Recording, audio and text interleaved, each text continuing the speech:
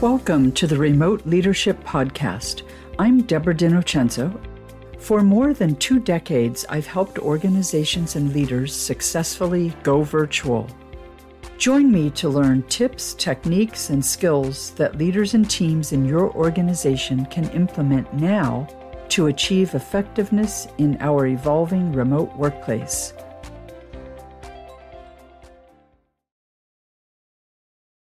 Hello, everyone, and welcome to this episode of the Remote Leadership Podcast. As the workplace continues evolving to more hybrid models, I've been focused on identifying the skills, behaviors, and techniques that successful leaders are applying in the hybrid workspace. My guest today has experience in the remote work environment and trains, coaches, and assesses leaders who are increasingly leading hybrid teams. I'm delighted to welcome Rick Swegan, CEO and principal of Arch Performance, an HR consultancy that helps organizations bridge performance gaps in talent development and leadership with areas of expertise in assessment, training, and coaching. Rick is also the co-author of the soon-to-be-released book, The Practice of Ethical Leadership. Thanks for joining me today, Rick, and welcome. Thanks, Deborah. It's my pleasure to be here. So, share with our listeners today a little bit about your experience with remote work, distance work, telework, and what you've experienced, and then we can talk a little bit about what you see some of your clients experiencing. Sure, I'd be happy to. I started my career in remote, if you will, when I was in sales, and I worked for a fairly traditional organization at the time, but at one point in that experience had the opportunity to basically work from home while selling to a client organization. That was 25 years ago.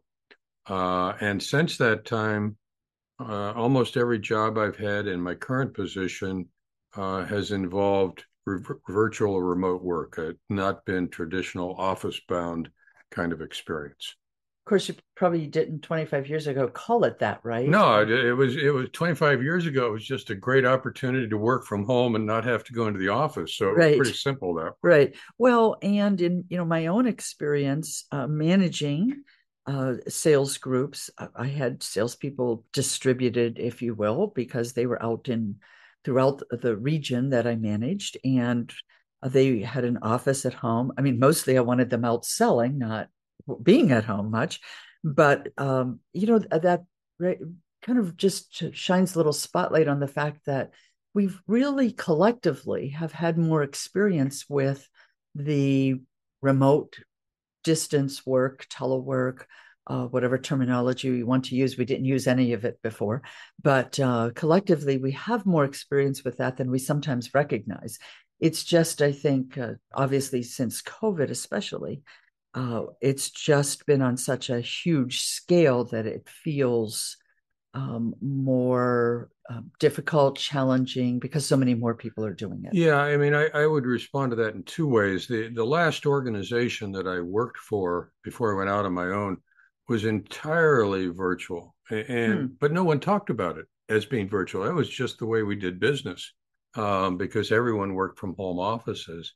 And then more recently, and you alluded to this, in my consulting business, I've had more of an opportunity to experience the virtual world kind of on a secondhand basis because of all the constraints and problems that were caused by the pandemic.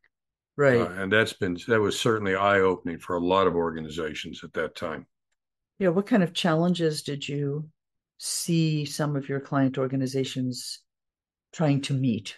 The biggest one, and I do a lot of work with a utility company, which is obviously during that time was an essential industry.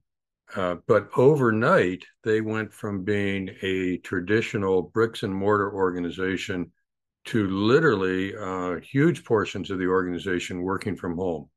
So they had to adapt to working via Teams or other video processes. They had to change 180 degrees literally overnight, and it was a dramatic shift for them because they were used to doing shift work. They were used to going into the plant. And suddenly that didn't exist. And it was dramatic change for that organization. Well, I'm sure some people still had to be there, right, to Sure. operate the Yeah, plant. yeah. And I was working with a client at that time, also in essential industry, where all of the leadership had to leave. Hmm. Only the essential people that were involved in manufacturing and shipping and still meeting client needs. That was a life sciences organization that provided lab equipment to the world, Yeah. which was vitally important then. So that was truly, hybrid kind of environment. Then we weren't calling it hybrid yet. Then, Yeah, and I know you specialize in leadership. In the virtual world, the big aha for me, and I don't specialize in this as a run of the mill issue, was the importance of emotional intelligence on the part of the leaders mm, as they went to a virtual environment. And what I mean by that is in a utility, for example, typically you have safety meetings to start every day, and in many cases you have shift change meetings at the end of the day. So you're meeting with your team on a regular basis. And what the effective leaders in those situations discovered is they had to pay attention to people's feelings because now they were worried about family, they were worried about kids, they were worried about their health personally, and the effective leaders addressed that, spent time dealing with that issue, which really wasn't work related, and right. not the work issues nearly as much. And clearly, the ones that picked up that need were the ones that were effective. And they didn't have time to go through any training on emotional intelligence, right? Not a darn thing. No, Right. I mean it was. Although ironically, the organization these people work for did do stuff on emotional intelligence, but it wasn't mainstream stuff. Right, right. So people just adapted. We Absolutely, pivoted, as we said back in the day. absolutely. And were there any leaders that you were aware of during that time that were not doing this very effectively, that were not pivoting, adapting, or did they generally, in the main, step up? I would say in the main they stepped up. The ones that were probably less effective um, suffered more personal stress during the Mm, time period, more than anything else. Not that they were ineffective in getting the work done necessarily, but it was far more stressful for them not to be able to see people, to feel disconnected from them personally. Um, it was just very, very difficult for them. yeah, I saw that as well in terms of the difficulty meeting that challenge, where people didn't feel like they were prepared. No one was prepared, Right. right? To me, it drives home the point that we need to all step back and look at, what the reality is of the work environment now.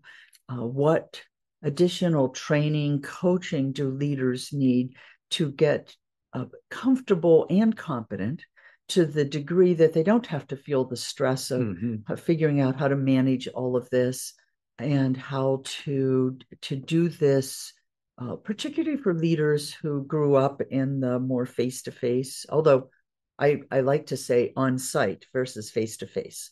I think when we are meeting with these wonderful technologies that we Right. didn't have even 10 years ago, and we can see each other, it does overcome so many of the obstacles we complained about for so many years. And that is face to face. It's not on site face to Right. face. And we need to separate that in our minds from that it's somehow inferior. It's not. It's way better than how things used to be.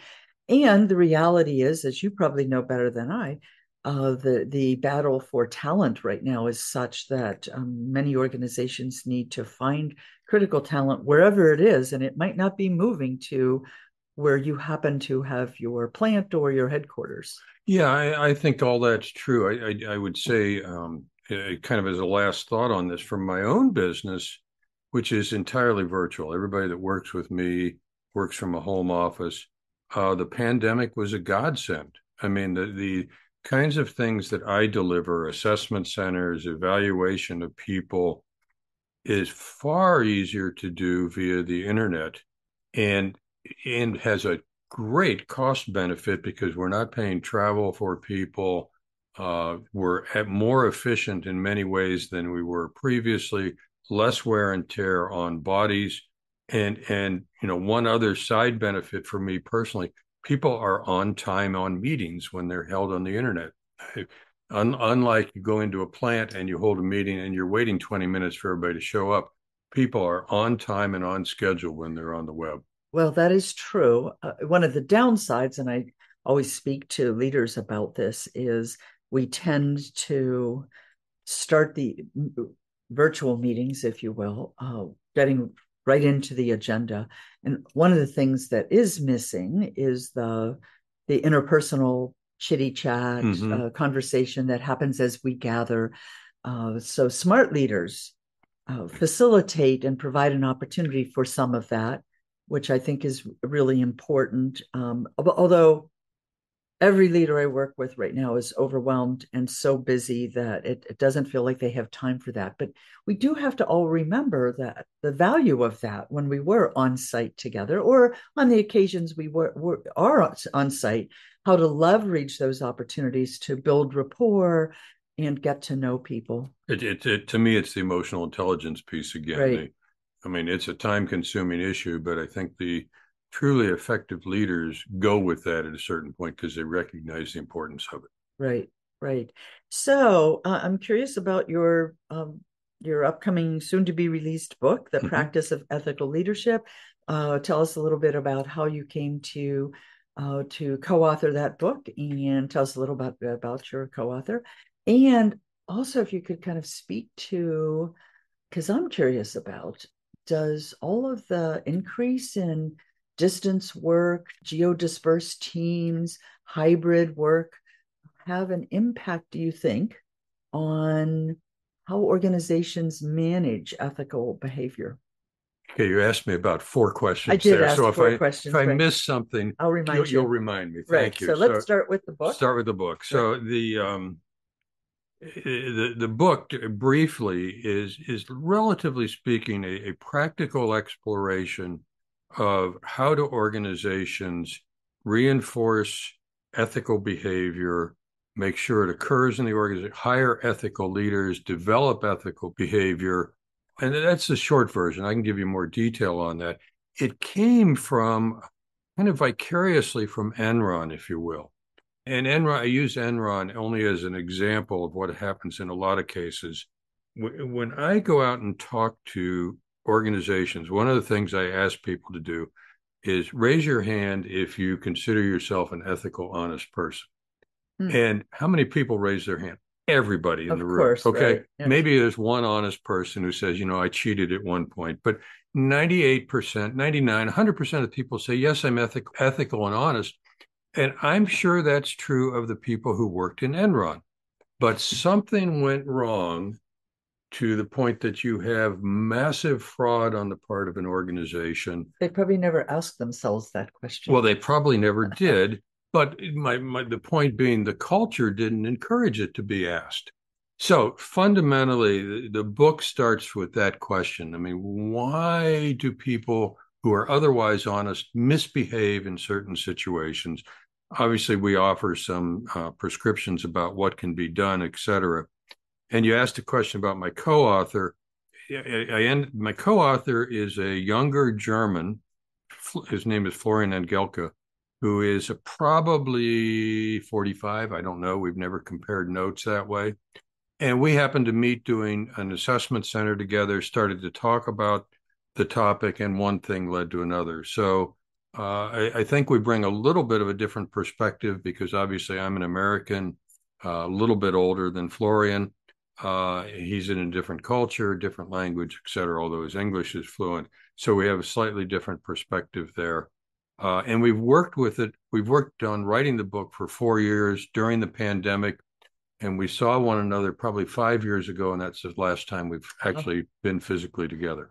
So this was a virtual project. Absolutely. Good, bad, and otherwise. Right. Well, when Jason Morwick and I wrote our book that we published during COVID on remote leadership, as a matter of fact, we did that also remotely. As a matter of fact, I had not even met Jason. We knew each other. We'd worked on projects, but we had never actually met on site, real face to face, and didn't until after the book was Yeah, published. for Florian and myself, it's been an interesting experience because it's been an extended project, and both of us had parents die during the experience when we started.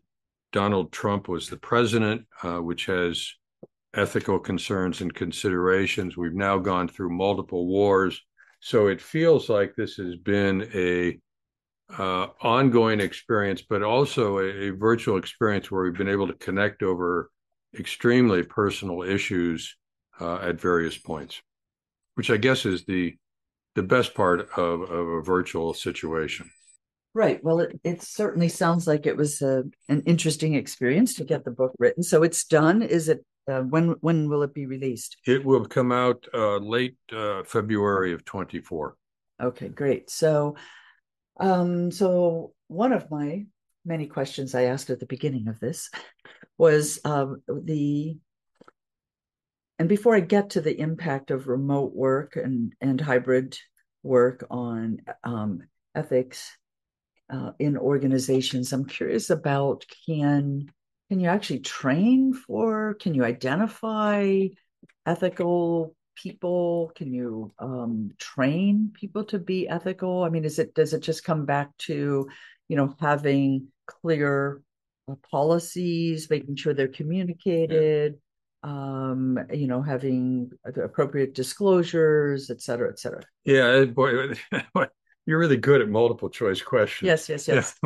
once, I guess the answer to that is we struggled initially with all that as well. Um, if you go into the psychological literature on can you hire ethical people, most of the literature there is questioning the reality of that, meaning you can test for honesty, for example, but does that translate into actual behavior at work? Right. And most of the psychological literature says maybe not. Um, you could test as an honest person, but does that mean you behave as an honest person? I'm not sure. Likewise, the literature is similar on training for ethics, in meaning that a lot of the training that occurs around ethical issues, sexual harassment, whatever, um, they're held in pretty safe laboratory situations. You get into a lot of socially acceptable answers. So again, the question becomes, is my behavior that I exhibit in training what I will exhibit back on the job? So that's the classic answer to that. Our belief and our research suggests the answer to both is yes, you can develop it and you can hire people for it, but it requires additional sets of tools and work beyond what has traditionally been done. So, what do organizations need to start with? I mean, obviously, there needs to be ethics policies, or, I mean, are there some key fundamental things that need to be in place? You can't just talk about it and say, I mean, obviously, you can have statements, positive statements about, we have an ethical culture, this is important to us. But in terms of particularly as people are more dispersed and they're not interacting with each other. I don't even know if that makes much of a difference. So, what do you and Florian recommend in your book around what organizations need to put in place in terms of standards, policies? Where do they start? Yeah, the answer to that, I'll give you an answer, but we're not big bugs on compliance and policies. Um, we think organizations need that, but we don't think that's fundamental, Well, frankly. except for organizations that have mandatory Right, compliance right, right. requirements. No question about that. But the way we've looked at it, and you can think about the Great Resignation. Uh, Not very many people go to work for an organization that says we obey the law and we're compliant. It's not a real come on. Yeah. Um, it's much more of a come on, and the research that's out there on demographics suggests this is true to give people a higher sense of meaning. And we believe that is people want to work for organizations that are ethical in the greater sense of that word, in terms of contribution to the community, contribution to society, et cetera. So we think that's a key driver. There are probably three things that we think are critical relative to your question. One is leadership from the top that is ethical. Okay. I think that's absolutely important. And I'll give you a couple examples of that. Secondly, is well-defined values that drive behavior. And thirdly, is a culture of transparency and discussion. Okay. Relative to ethics or Yeah, anything? relative to ethics, relative to the sense that, if you simplify and say, we want to be an organization that does the right thing, and right thing can be defined in multiple ways, right? You have to talk about that. You can't simply dictate to people how to make decisions in a given case. You have to talk about pros and cons. You have to be willing, if I'm a leader, to admit that I struggled with this or to ask for input on issues. It has to be a discussion culture. It can't be a dictated culture. So, before we wrap up, I still want to hear from you around the impact you think the growing distributed, dispersed, hybrid, remote work environment is impacting ethics, or how organizations convey all of this, do all of this, ensure ethical standards, ethical behavior when perhaps they're not seeing people as often. Mm-hmm. Your thoughts about that? Yeah, well, let me answer that in two ways. One is I think it still goes back to leadership at the top, regardless of whether you're geographically dispersed, not present, et cetera. Let me give you a tangible example of what I mean by that. Chip Berg, who is now, I think, the chairman of Levi Strauss and CEO, we cite him a lot in the book. Never talked with him, but the examples are fundamental there. I've heard him speak, and he speaks about the core values of Levi Strauss and how that drives decision making. So, case in point, after one of the gun violence incidents, he came out publicly with a statement calling for gun control. He thought the values of the organization spoke to him to say we need to make our stance clear. Even though Levi Strauss doesn't make guns, Even though he they took a don't make position. guns, right? I could Right. talk about other examples. My point being, though, he took a values-oriented stance on the behalf of the organization publicly, and I think that's the kind of leader that people follow. And by the way, we can argue, and maybe we can at another point, whether that was the right thing to do, but it was a values-driven decision. So I think you have to have that model at the top. Where it gets, I think, more complex when you're dispersed and your team is dispersed is, and you know more about this than I do. Fundamentally, you can't be an ethical leader if you're not a good leader. So, does it require me to lead differently if my people are dispersed? And the answer is probably yes. Correct. So, Right. Fundamentally, you can't. It's difficult to establish an ethical culture remotely or in a traditional organization if you're a bad leader to begin with. So, improving leadership skills, and then beyond that, I think fundamentally it goes back to, again, establishing a discussion culture that's transparent about decisions that are made about right and wrong. That means as a leader remotely, I need to be willing to go to people and say, here's the decision I made about a particular issue. Here's the rationale behind it. I'd like to hear your opinions on that. It may mean going to them and saying, here's a decision I'm in the process of making. I'd like your input on as well. Seeking input. It's Right. seeking input Yeah. and being transparent enough to say, I don't have all the answers. Because one of the things you'll hear, and I'll use the term now that we talk about in the book, I have personal opinions about right and wrong, correct? As we all do, Right. which is kind of the core of ethics. We think, and I think particularly, the real issue for an organization is process ethics, meaning you got to talk about the issues. You got to be willing to dialogue about it. You need to be willing to disagree openly. You need to work to be heard. You need to get an atmosphere of consensus. And you need to grapple with those issues. Not that we will necessarily agree on everything in terms of what right and wrong, but being heard and being transparent about it, we think is critical. One of the thoughts that occurred to me just listening to your last response is that we probably don't think about leaders being ethical relative to emotional intelligence.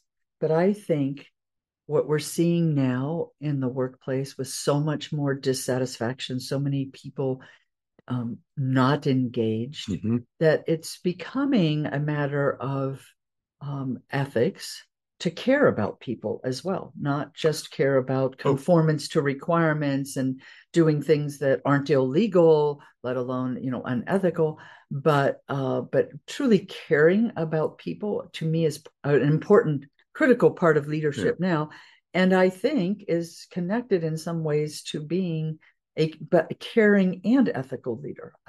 No, I would agree with that. One of the things that we talk about in the book at one point is kind of what are the areas that leaders grapple with from an ethical perspective, and we list 4 or 5, but one of those is safety. And we define safety not just in physical safety, but in terms of psychological safety, which means, again, going back to your point, I have to be aware of the impact of my words on others. I need to take into account how they may be responding to things. I need to have the emotional intelligence to be aware of that. And I, obviously have to be an ethical leader is concerned about physical safety as well. Right. So I absolutely would concur with that. Yeah. Psychological safety, another whole topic. Yeah, and I hesitate to use the term psychological safety, but I mean well-being, emotional well-being. Right, which is vitally important. Right. As people are more dispersed.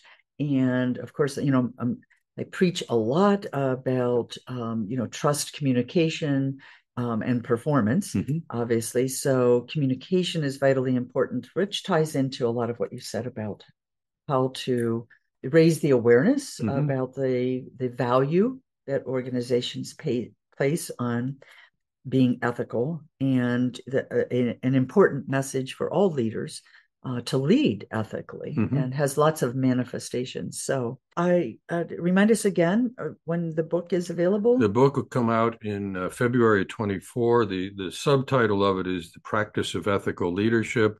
It's available is available now for pre-purchase on Amazon, and will also be available through our site, which is ethicalbottomline.com.